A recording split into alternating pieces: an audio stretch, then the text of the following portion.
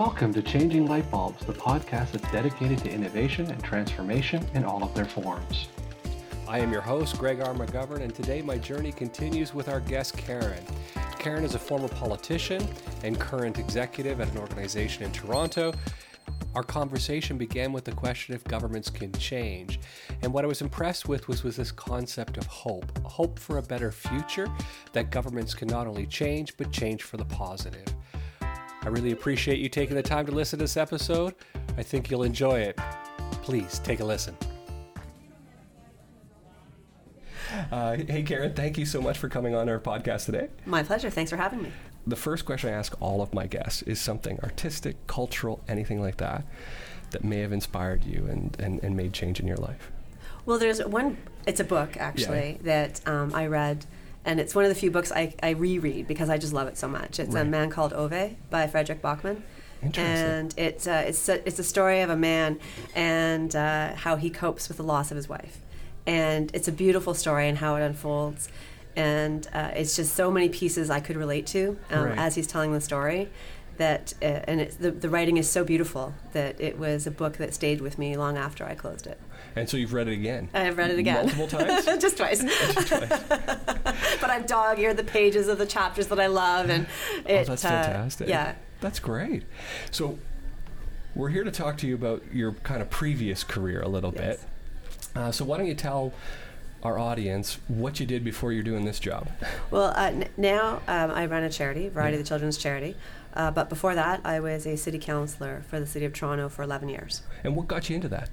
It was really one of those timing and opportunity things that happened. I had said to my husband at the time, I really would like to be involved in politics at some point in my life. And he said, well, you know, there's no sometime, it's now. You should do it now. We didn't have kids. Yeah. We both had stable incomes. He said, if you're going to take this opportunity and this risk, you should do it now. Yeah. I said, you're not going to win, but you'll build a base. You'll learn what it means to run a campaign, and then if you like it, you can try again next time. And that's how I went into the campaign with this is an experience of that I wanted to do, and I'll learn a lot, and I'll learn my community, and I care about my city, and as it happens, I won. I won the election, despite his comments, and I won significantly. So it wasn't a narrow squeaker. It was a significant win, which was for me the first time I had ever been in that kind of position. I hadn't run for student council. I hadn't been part of student government. I had studied political science, but it was really new for me and quite overwhelming at the beginning. Yeah, I can imagine. So what is the biggest change? You've obviously come from a private sector.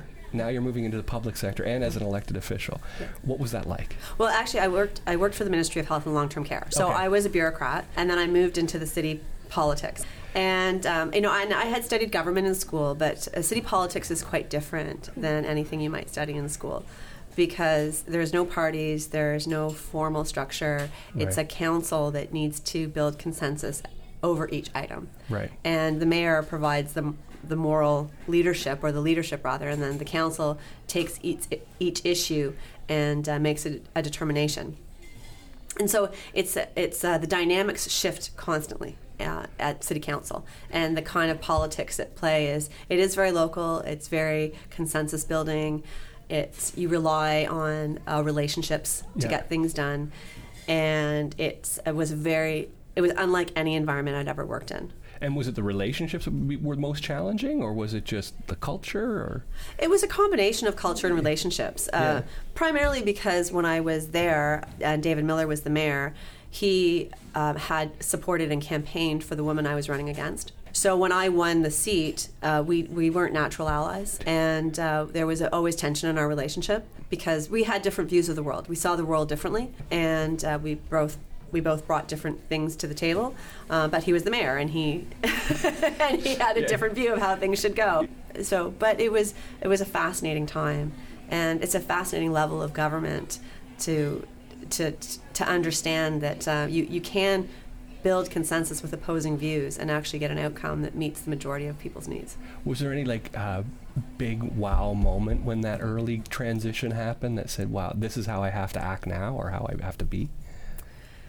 No, I think it was an evolution, and it was because I had come in with no experience. There were a few members of council that I did look to and I learned from. And they weren't always the people that I agreed with, but I saw how they got things done and I admired how they did it. Yeah. And so I had mentors along council of all political stripes. And then you eventually went from just councillor to ultimately a position of significant power. Yeah, I became chair of the TTC under the Ford administration. So what was that like? That was interesting too, because it was a very tumultuous time in our city's history for transit. Ford had got elected on a mandate to build subways, although we had a funded plan for light rail. And the TTC was stuck in the middle of what the plan was versus what the mayor wanted. And during that time, we had to negotiate a resolution. There was also some casualties in that the general manager of the TTC was fired because that's what Ford wanted. That's not what I wanted, but I got caught up in the politics. And so we had a 4-year period where the leadership of the TTC changed. I continued to be chair. We negotiated a new transit plan. The mayor opposed the bulk of it, but we still got it through council. And but it was a very difficult, bruising time in municipal government and for me personally. Any big takeaways from that? You'd do something different? In hindsight, would I have done something different? I think that when you're in the moment, you do what you have to do with your eye on the long game. But there was a point at which I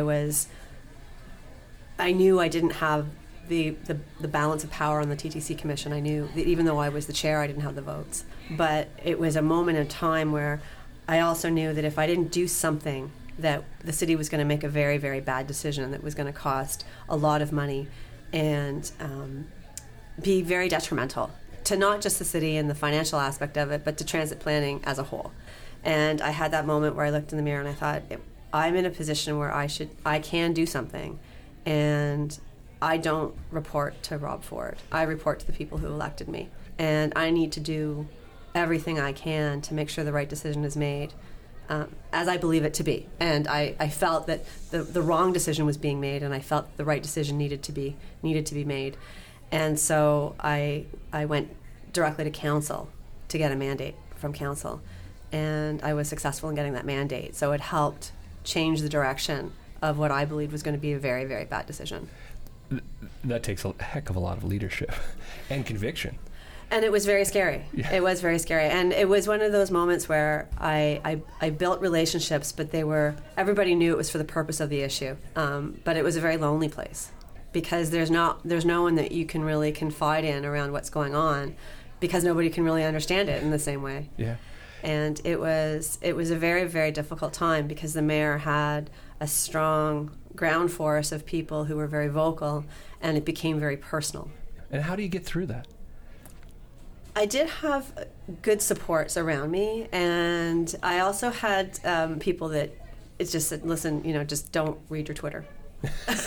Just don't. Delete it from your phone. We'll manage your Twitter account for you. Just don't look at it. Yeah.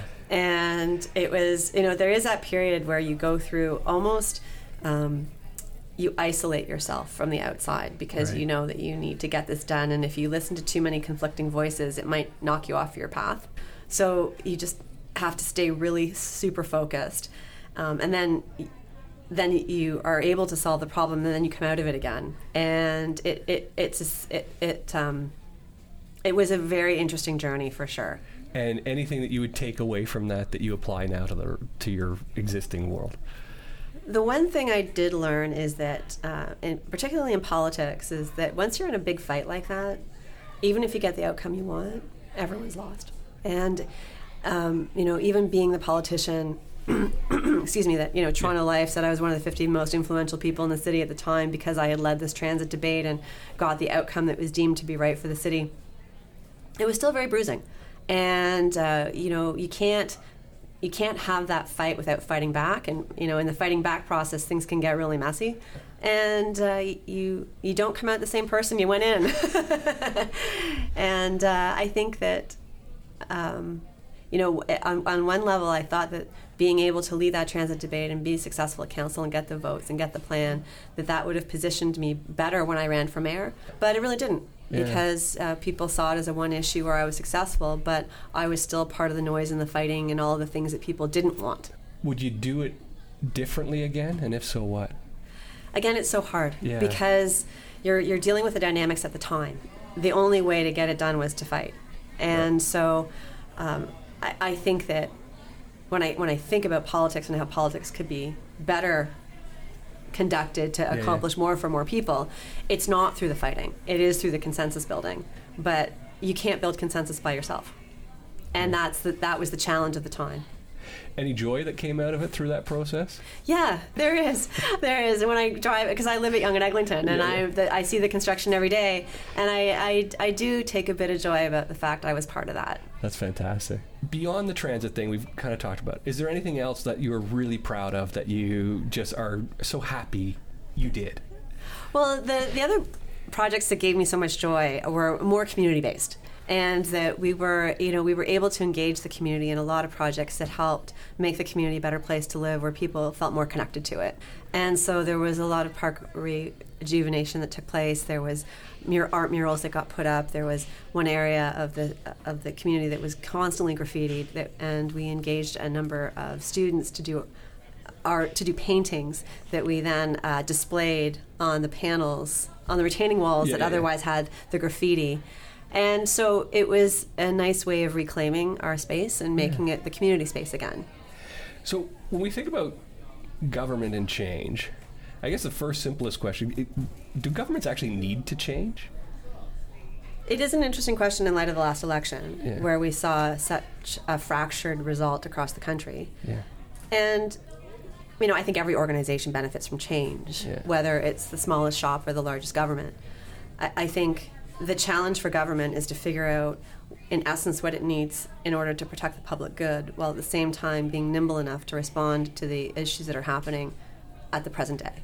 Because the issues that governments are dealing with, they're cross-border, they're not just national issues or local issues. They cross borders, and governments have, at all levels, have less and less influence to really set the course from a policy perspective. They can affect it on the margins, but the big debates around free trade, integration, immigration, currency, a lot of that is really out of their control because we're such a globally connected world right now.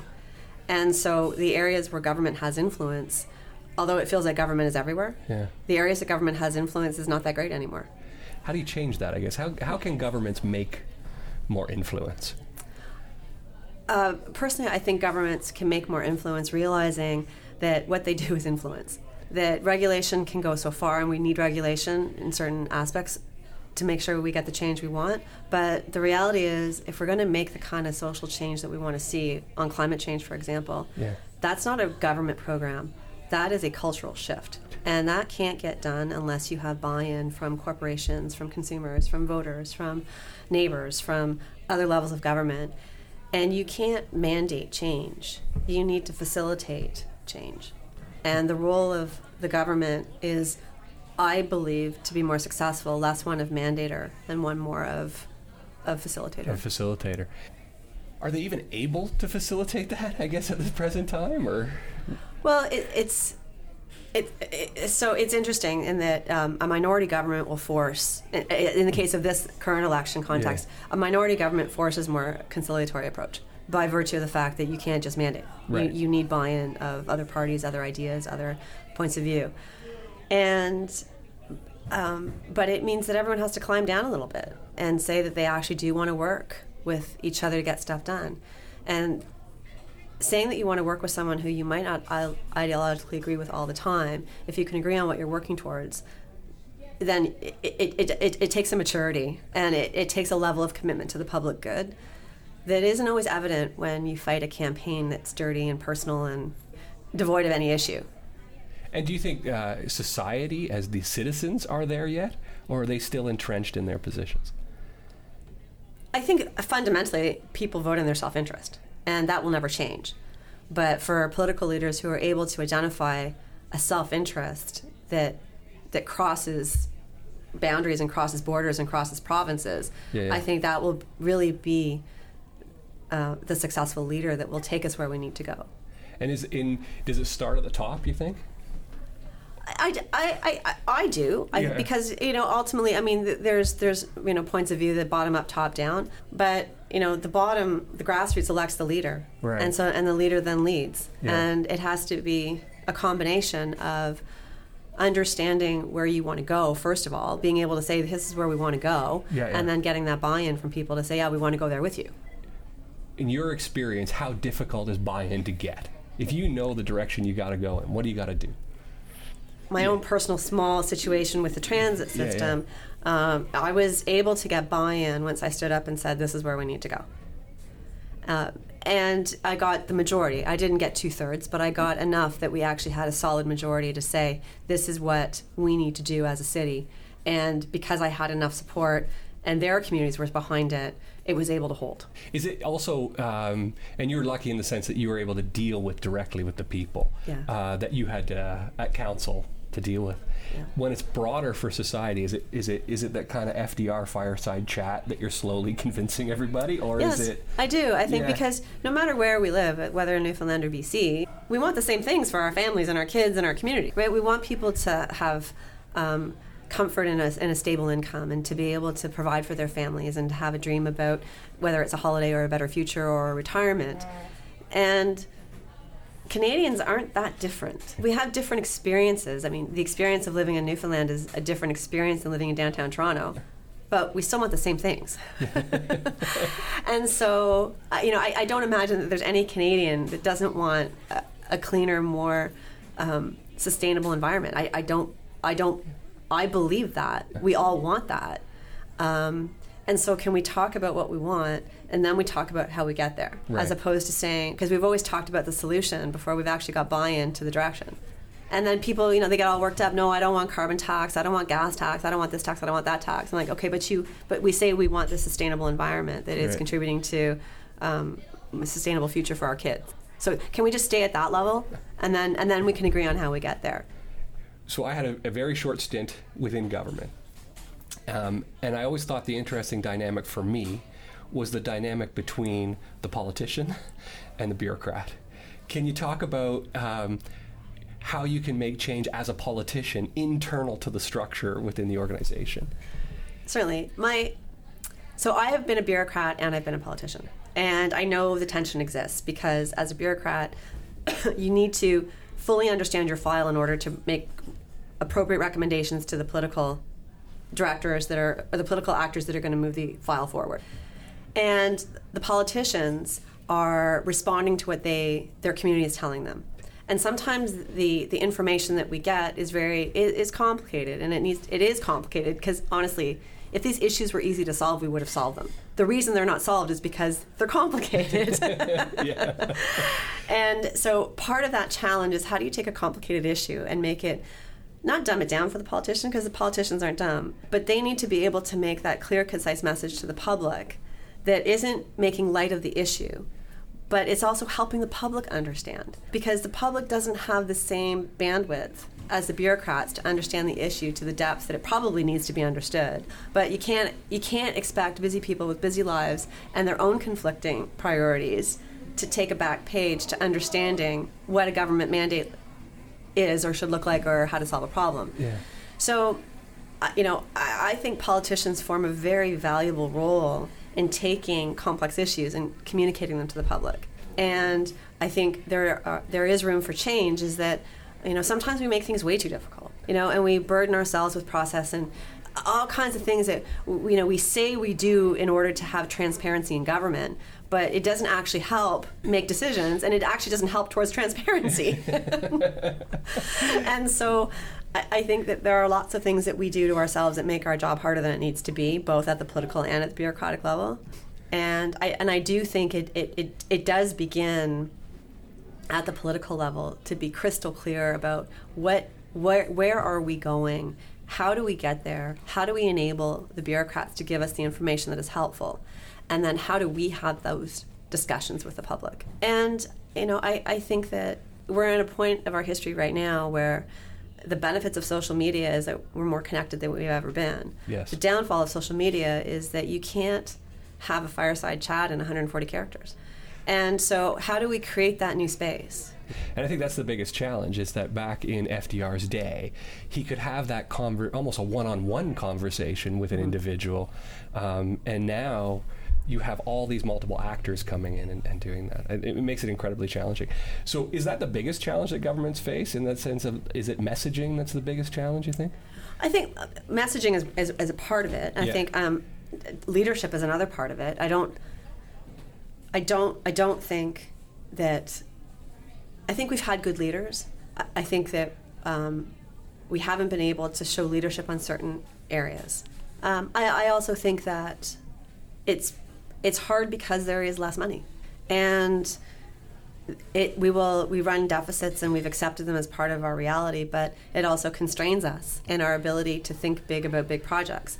And so, in light of the fiscal constraints that exist for every level of government, coupled with the fact that it is getting harder and harder to build a consensus around a message or communicating a vision on certain items that might be national priorities, and then people with busy lives, it just creates a challenge. So what do you think the path forward is? Again, I think that moving forward will require a rethink of how government does work with partners.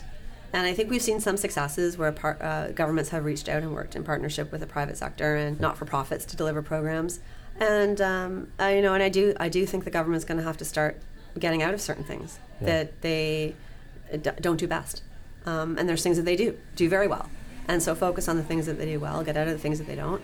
Where do you think government's going in the next 5, 10, 20 years? I think, really, I think the imperative will be sustainability, both financially and environmentally, and that will really constrain us in our debates. I mean, everything else really, and what do we, really what's left to talk about? We agree on free trade, we agree on healthcare, we agree on social benefits, pension. There's so many areas that no matter what your political stripe, you agree on. Right? Even immigration, we actually have a high level of consensus on immigration. So the areas where we disagree are, they're really around how are we going to be sustainable. The big policy debates around GST or free trade or some of the other Meech Lake, some of the other big issues that defined our political discourse over the last 30 years, I don't see us having in the next 20. But I do think the issue of sustainability will be an issue that we will have to grapple with for the next 10, 15 years. Do you think we're ready to grapple with it as citizens? It's interesting. And the answer is I don't know. To be candid, I don't know. I mean, I like to think so. Yeah. I like to think so. But certainly as I'm in a new phase of my life, reconciling, my kids are going to school. Yeah. I've got 15 years left in my career, maybe more. Planning for retirement. I'm in a different space around how I view issues than I was when I was 30. And so I think that, together we'll figure it out. Yeah. But it will be, if you ask a millennial to say, are you guys willing to have some austerity? They'll say, well, why me? Why not you? Right? You've benefited from all this, these programs and all these entitlements, and why am I the one that has to pay your bills? Yeah. And I'm like, well, because I'm the one that built your roads. Yeah. Right? And so, but once you go down that discussion, then you're already positioning people, and so it's really how do you engage the generations into understanding that everybody has made and will make a contribution. What is our next contribution going to be? Yeah. Mm-hmm. So many years ago, I worked in a company that we competed against Microsoft. We were able to create consensus and create a single voice within our company, even though we were a very diverse and very large company, because we were competing against Microsoft. And so we had this, quote, enemy that we were focused on. Mm-hmm. Do you think that we need something like that? Do you think that society needs an issue that's going to bring us all together, or can we find it in some other way? No, I think you'll always need a rallying cry. And, and if, I don't, and again, using the sustainability, the enemy isn't that we're going to run out of money or we're going to, all be subject to scorched earth, right? Because the sun's going to come and burn a hole through the ozone and set us all aflame. Like I don't think that needs to be our thought process. I do think that there needs to be a rallying cry around, if we don't start addressing some of these issues, the world is going to look pretty different for my kids' kids. And there's no question about it. Like already housing prices are high, education is high, we don't have enough money to make investments in infrastructure that we want to make. We don't have a real sense of how we are going to be sustainable, but we know that that's our imperative, that we need to start thinking that way. And so having those conversations, and the void will get filled in different ways, and it'll be quite surprising when you start having the right conversations how the void does get filled by citizens, by corporations, by not-for-profits, and then by government. But it's just, how do you have that rallying cry across a nation or even across a province or across a city when people come at it from different ways? Yeah, with such diverse views, it's interesting how we each define what our rallying cry is. I wonder, are politicians the ones who are kind of defining that rallying cry? Yeah, I mean, all too often, particularly in federal politics and even in provincial politics, politicians think the enemy is the other party. But the other party is not the enemy. They just have a different idea. The bigger enemy is what is the issue facing us, and whether it's social media, whether it's environmental sustainability, financial sustainability, that's the rallying cry. And when you start to make the opposing idea or the opposing voice your enemy, then you do a great disservice to solving the problem. That's very cool. All right, last question, because we're running out of time here. Okay. But when I say the word transformation to you relative to governments, what do you think? I think that governments are like any organization, that they can transform, and they will, and they have been. Yeah. And there is room for more transformation, but it needs to come from the political level. Yeah, interesting. Well, listen, I really appreciate your time and your thoughts here. It's been absolutely fascinating. So thank you. Thank you. And hopefully we'll be able to do it another time when you get your next career. Thank you. This concludes our episode for today. I hope you enjoyed it. For more information on the work that I do around innovation and transformation, please check out my website at www.changinglightbulbs.com. And for more information on our amazing sponsor, Delta Oversee, the software company that's dedicated to enabling positive, sustainable change and transformations for organizations, please check out their website at www.deltaoversee.info or give them a shout at 647-513-3582. Don't forget to mention that you heard about us on this podcast. Thanks again, and never forget to continually adapt and transform for tomorrow's reality.